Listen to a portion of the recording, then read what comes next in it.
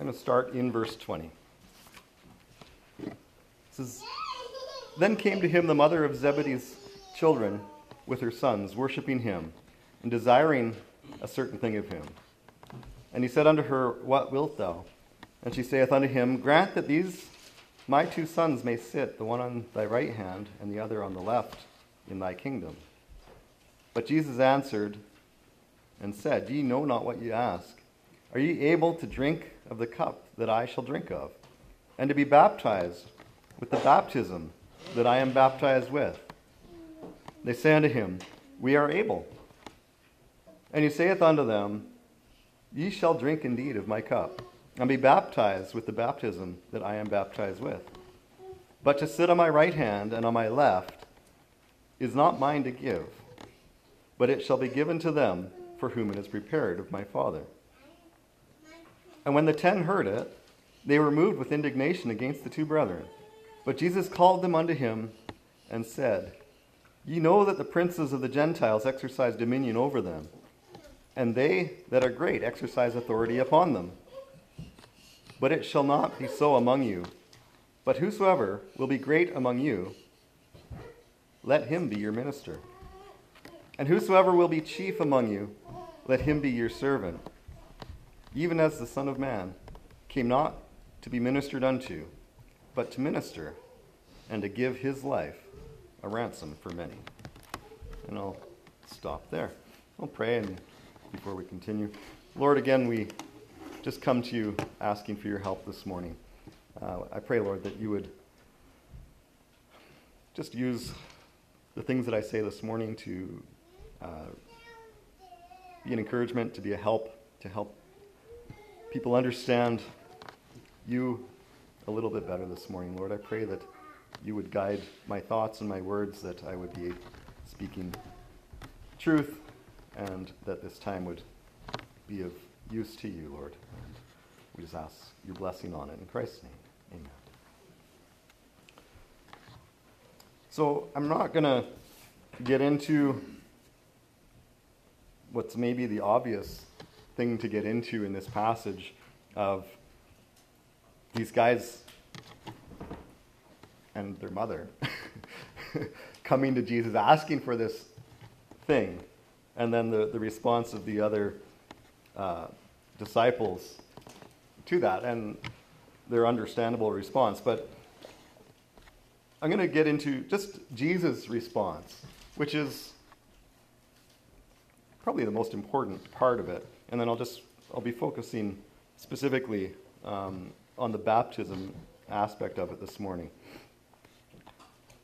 But it is kind of funny that these two disciples' mother comes to Jesus and makes this request. And it's a grand request, isn't it?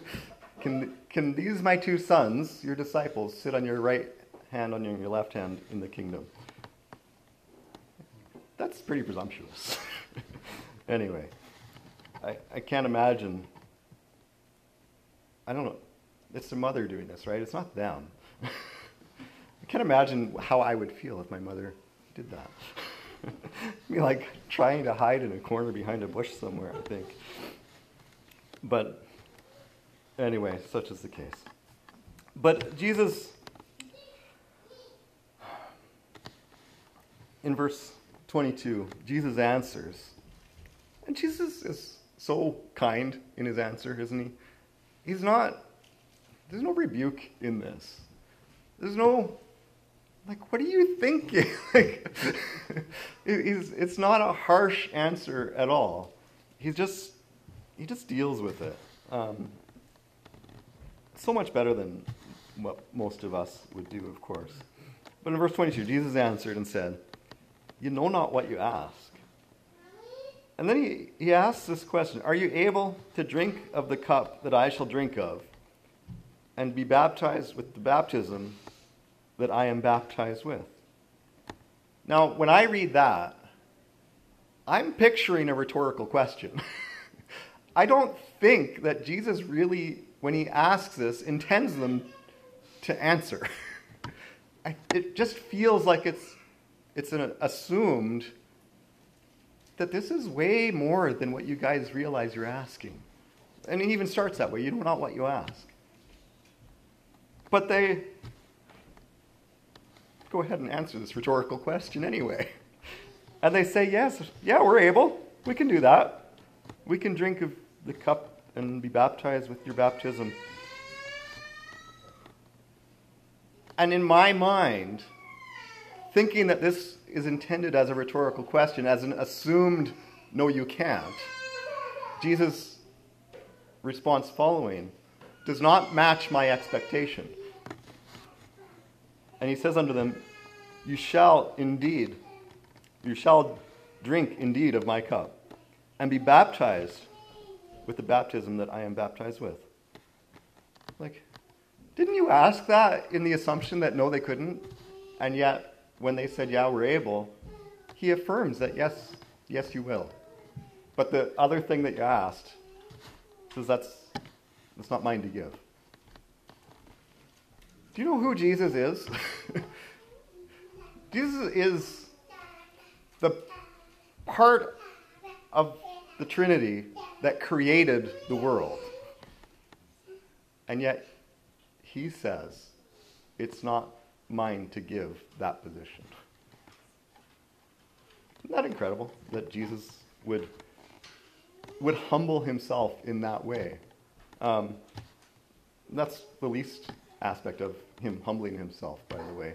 He's humbled himself into being one of us.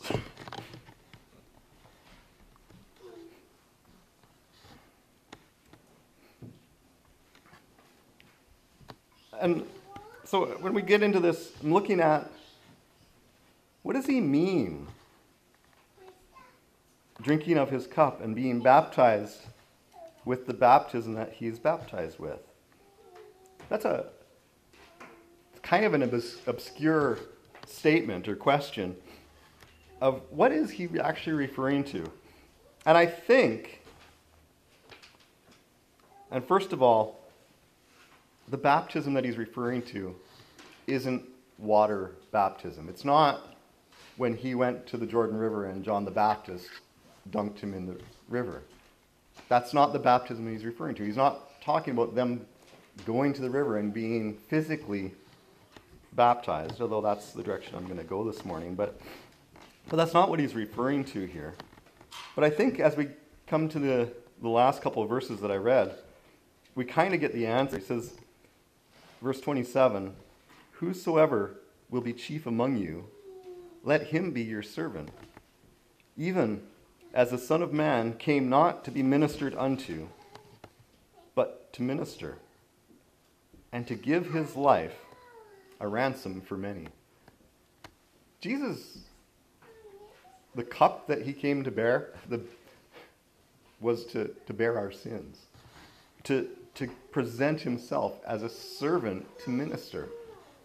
And that's the aspect of the cup and the baptism that I think he's referring to, is you're going to literally give your life to serve people. Because that's exactly what Christ came for, was to give his life. So I that's the best I can come up with of what he's referring to as this cup and this baptism, is that aspect of his ministry.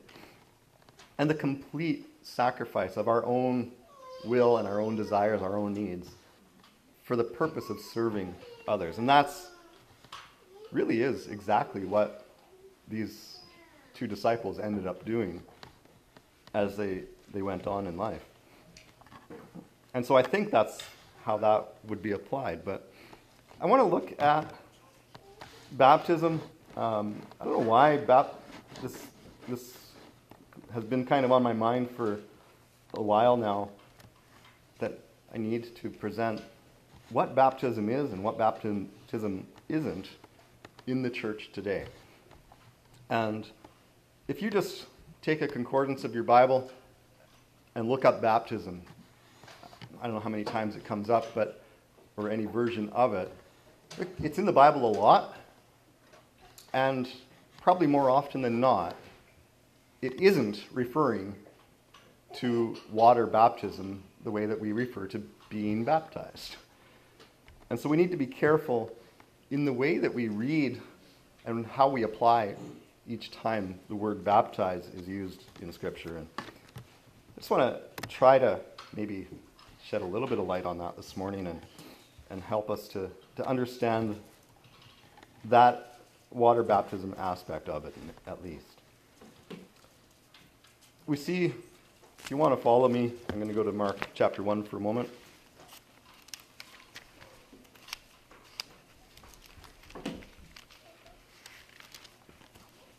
And we see John the Baptist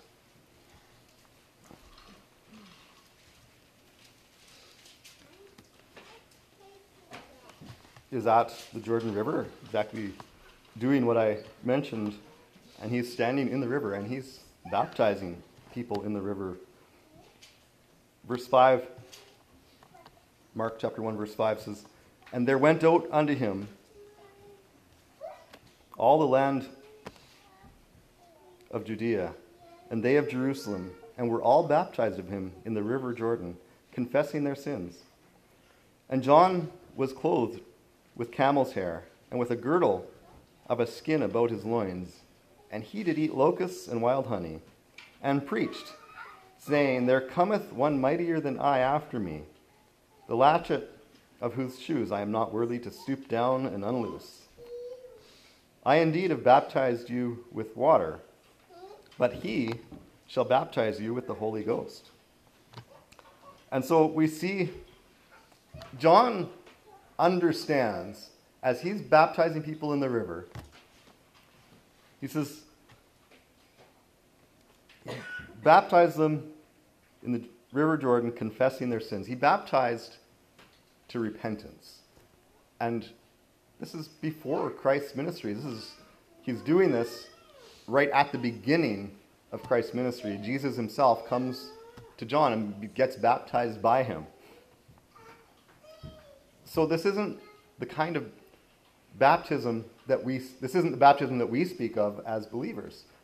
Because he can't be baptizing representing the same things that we're representing when we baptize, because those things haven't yet occurred. And so he's literally picturing a future event that he himself doesn't even understand what that picture is. But he understands that this is representative of you're sorry for your sins, and you want to be washed and cleansed of those sins. And they dunk the person in the water and raise them back out as a picture of the cleansing, the removal of sin. And so that's what John the Baptist is preaching, and that is what he is baptizing, is just repentance of sin. He's not baptizing them to salvation, because salvation hasn't yet come. He's just preparing people's hearts that they're ready for the salvation that's going to be presented to them in Christ. And he points to that, says, there cometh one mightier than I after me. And he understands positionally. He says, I'm not, the latchet of whose shoes I am not worthy to stoop down and unloose. I'm not even worthy to wash the feet of the one that comes after me. And yet, John understands this, and yet Jesus, that one, gets down on his knees and washes the feet of his disciples later. Isn't that incredible? Like, when you start to understand who Christ is, when you look at these people who understand, I don't even deserve to be able to wash his feet, to serve him in this way, to touch him at all. I should die. Being in his presence, I should just drop dead, is what John's understanding is. And yet, that same Jesus, in his love and compassion and in humility, does that exact thing for others that they're not worthy to do to him. He's just so different from us, and we just need to get that understanding of who he is and and us in comparison. And people, I think the problem that I have and the problem that we all have is that we have such a high estimation of who we are and what we deserve. And our society has given our kids in schools today this sense of deserving something and that God owes me. And so they think they're, like, to have this attitude toward Jesus in our society today is just so contrary to everything that is taught. And so I think that's why I stress it so, is because it's such a foreign concept in our world.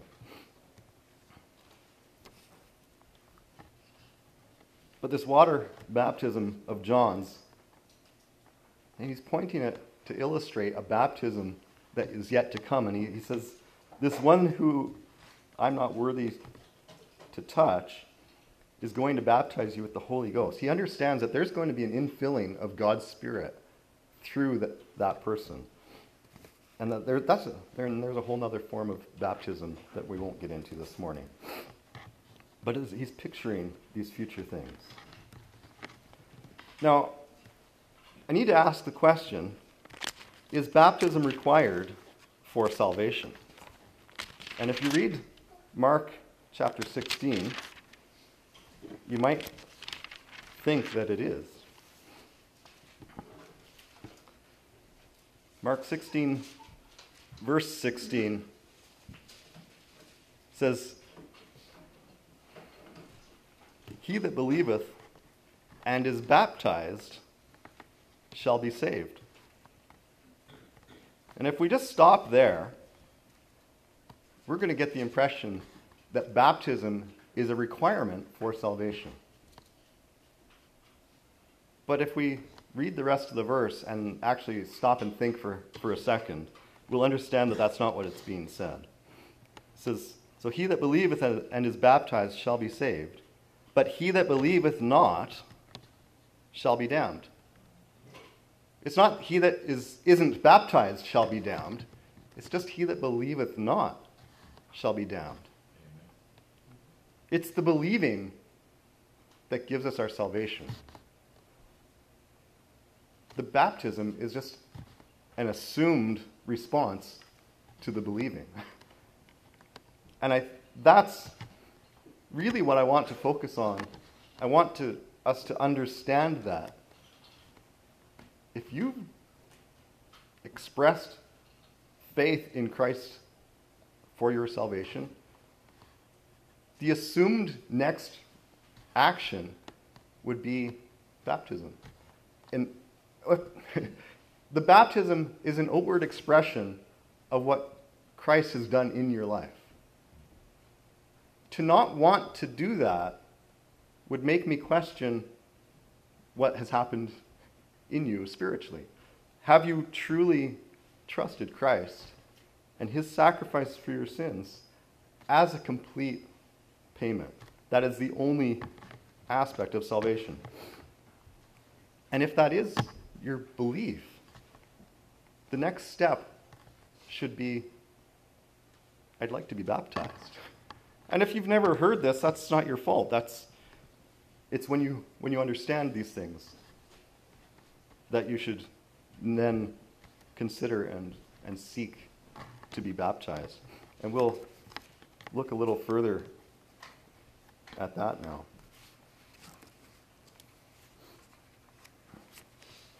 So I guess part of that question, is it required for salvation? I say it's not.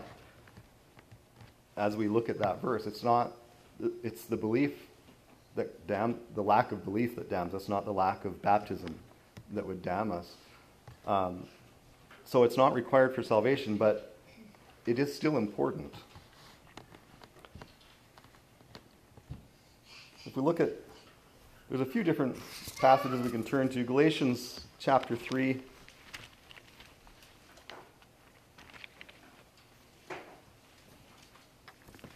Galatians 3, verse 25.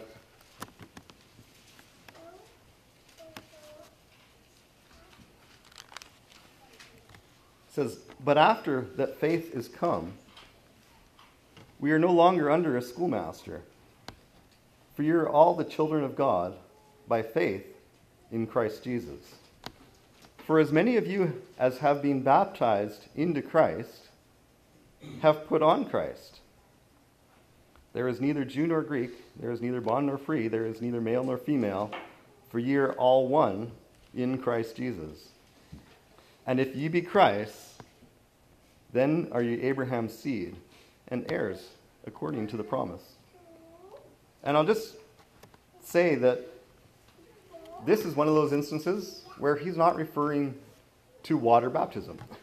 He's just talking about, but after that, it says, after that faith is come. When you put our faith in Christ's sacrifice on the cross for our sins, that is the baptism. That is the putting on of Christ. For as many of you have been baptized into Christ, have put on Christ. And it's just in reference to the faith of believing in his sacrifice that he's referring to. And so the true baptism is the faith in Christ. We're putting on Christ. We're being filled with his Spirit. That's the true baptism. Our water baptism, the outward expression, isn't the part that saves us. It's the baptism of the faith. The receiving Christ as our Savior is the salvation.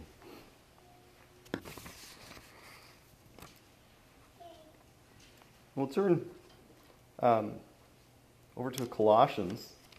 Galatians, Ephesians, Philippians, Colossians, just not too far over. Colossians chapter 2, verse 12 says, we're buried with him in baptism, wherein also ye are risen with him through the faith of the operation of God, who hath raised him from the dead. And there's a very similar passage in Romans chapter 6. I'm just going to read that passage as well. Romans 6, starting verse 3 says, know ye not that so many of us as were baptized into Jesus Christ were baptized into his death?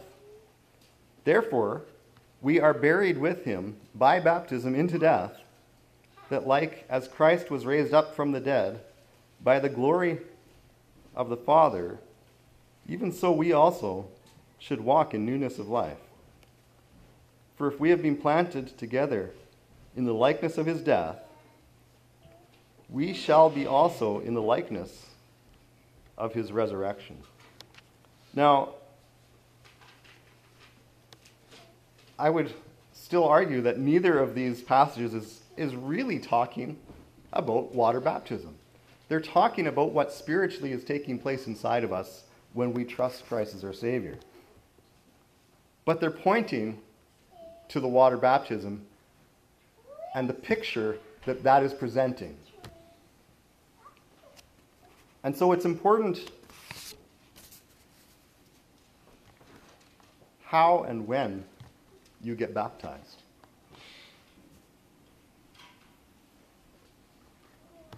Many churches in our world do an infant baptism. And there was a gospel, I don't know if you'd call it a gospel tract, there was a tract that on the front of it says everything the Bible says about infant baptism. And you open up the tract and it is completely blank. Because there is not a single instance in the Bible where an infant gets baptized.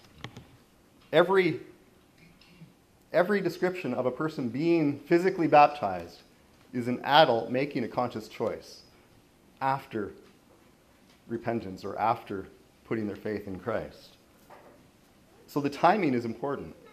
It has to be done after you believe, after you put your faith, because somebody else can't put their faith on you and put their salvation into you through some act. It's just contrary to everything Scripture says.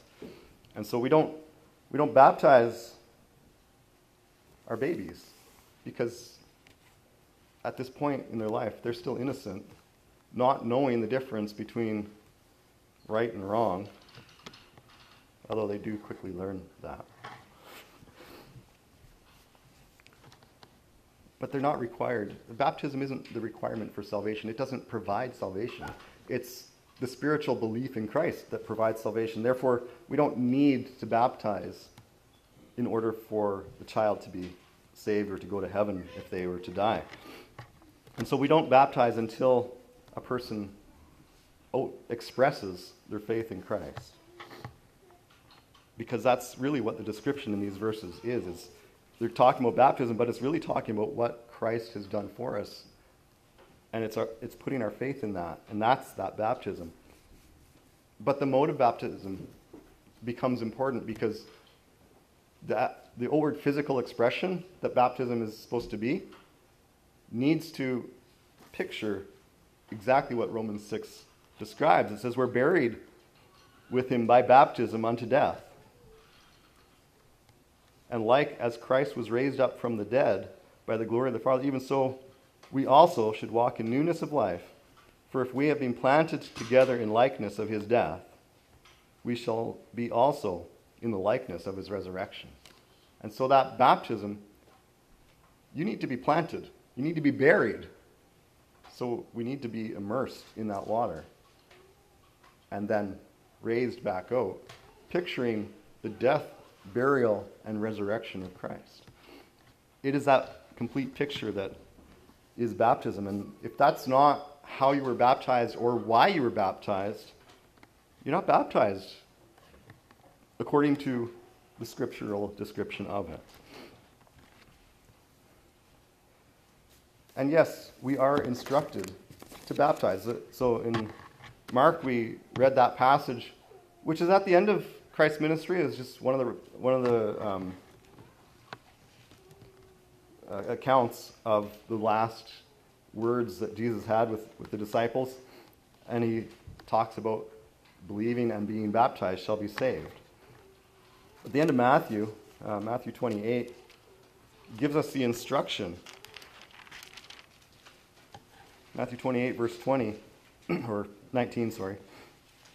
It says, "Go ye therefore, and teach all nations, baptizing them in the name of the Father, and of the Son, and of the Holy Ghost, teaching them to observe all things whatsoever I have commanded you. And lo, I am with you always, even unto the end of the world." Amen. And so our instruction is to go and teach all nations and baptize them in the name of the Father and the Son and the Holy Ghost. And so, as missionaries, and all of you are missionaries, your job is to spread the gospel and to teach people of what Christ did for them. And when they respond to that, we're to baptize them. Remember the first baptism that I did? Somebody asked me, I don't know how they said it, but basically, are you qualified to do that? Like, what qualifies a person to baptize another person? Any one of you could baptize another believer. There is no qualification given to do a baptism. It's, if they believe, they should be baptized. It doesn't matter who does the baptizing. There's no power in the person doing it. You just need another believer there to help in the process. That person isn't important. It's the picture of what is being represented is what's important. I'm going to go to Acts chapter 8 to read an account of someone believing and being baptized. We're talking around this thing, and we need an example, right? And so we'll go to Acts chapter 8 to see one of several examples that we can find through the book of Acts. And there are others. I think the thing that I note as you go through the book of Acts and people are believing, there's not, and I don't know what it is about the church today there seems to be this delay between someone believing and them being baptized.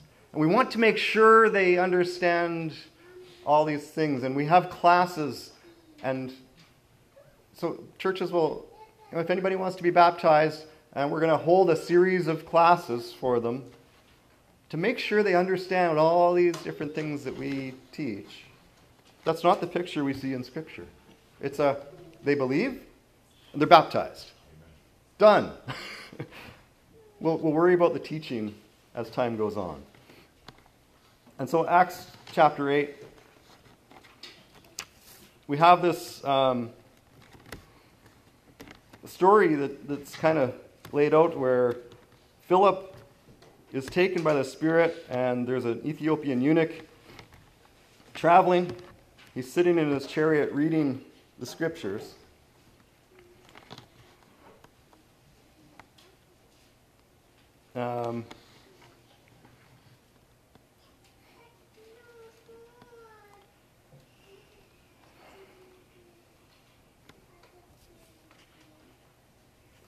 I'm in the wrong chapter. I'm in the wrong book. Never mind. Doesn't make any sense at all. Well, Romans 8 doesn't say the same thing. So, Acts chapter 8. 36.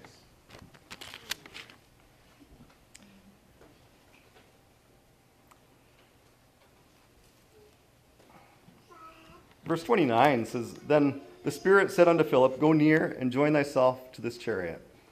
And Philip ran thither to him and heard him read the prophet Isaiah, and said, Understandest thou what thou readest? And he said, How can I, except some man should guide me? And he desired Philip that he would come up and sit with him. And the place of the scripture which he read was this: He was led as a sheep to the slaughter, and like a lamb dumb before his shearer, so opened he not his mouth.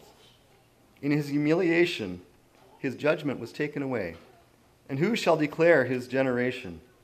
For his life is taken from the earth. And the eunuch answered Philip and said, I pray thee, of whom speaketh the prophet this? Of himself or of some other man? Then Philip opened his mouth and began at the same scripture and preached unto him Jesus. So how do you start at the same scripture and preach Jesus? Well, you describe who Jesus is, and you describe how he willingly let himself be arrested, let himself be tortured, and let himself be crucified on that cross. And you start to put the picture together of this passage, and what it's really pointing to is what Christ has done on the cross and how salvation is achieved through that sacrifice.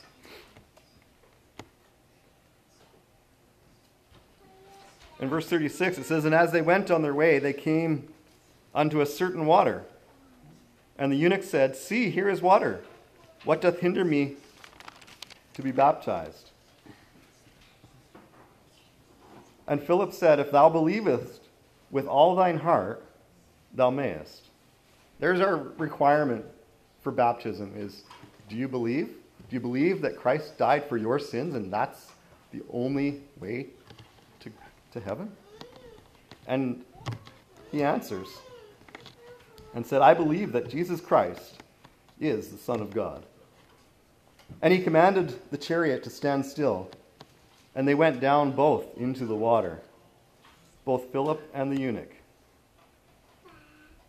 So again, we notice he didn't grab a bowl and go and scoop a little bit of water to sprinkle, right? So the method is given here as well. They both went down into the water, both Philip and the eunuch, and he baptized him.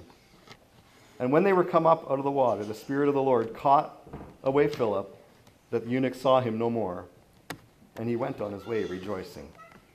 That's it. There's you preach the gospel. Here's Christ. Here's what Jesus did for you on the cross. He took your sin on him. And let God's wrath be poured out on him as payment for your sin. Do you believe that? Yeah, I believe that. Well, then go ahead and be baptized. That's it. That's the only requirement. Let's be baptized. And he finds a puddle deep enough to get into. And they go down and get in that water. And he says he's baptized. Like, it's just assumed that we understand the rest of the picture, right? Is that he gets dunked under that water and then raised up to fulfill the picture of Christ's death, burial, and resurrection and what that means for us. That's baptism. That is all it takes. If that's not how you were baptized, I'd suggest that you still need to be baptized. If you haven't yet been baptized and you believe in Christ as your Savior, then I suggest you need to be baptized. And we could wait until the river thaws before we do it, but we could cut a hole in the ice too. It's fine with me, but we baptized Dave at Round Lake in the middle of May. Like, I think it was about a week after the ice was off the lake. So somehow God warmed that puddle around us while we did it, because we survived just fine. But we go to Acts chapter 19, and I just want to point this out of being re-baptized. If you don't feel like if you got baptized in some way at some point in your life, and that doesn't fit this picture, it's right. It is the right thing to do to be baptized again. I re-baptized a young lady at camp a few years ago because she had been baptized as a very young girl, having understood the gospel as well as she was able at the time.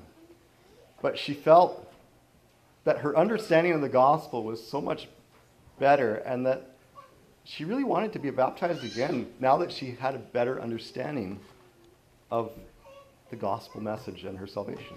And so I was glad to do that with her as well. Acts chapter 19, and right at the beginning of the chapter, it says, "And it came to pass that while Apollos was at Corinth, Paul, having passed through the upper coast, came to Ephesus, and finding certain disciples, he said unto them, Have you received the Holy Ghost since ye have believed? And they said unto him, We have not so much as heard whether there be any Holy Ghost. And he said unto them, Unto what then were ye baptized? And they said, Unto John's baptism. Then said Paul, John verily baptized with the baptism of repentance, saying unto the people that they should believe on him which should come after him, that is, on Christ Jesus. And when they heard this, they were baptized in the name of the Lord Jesus."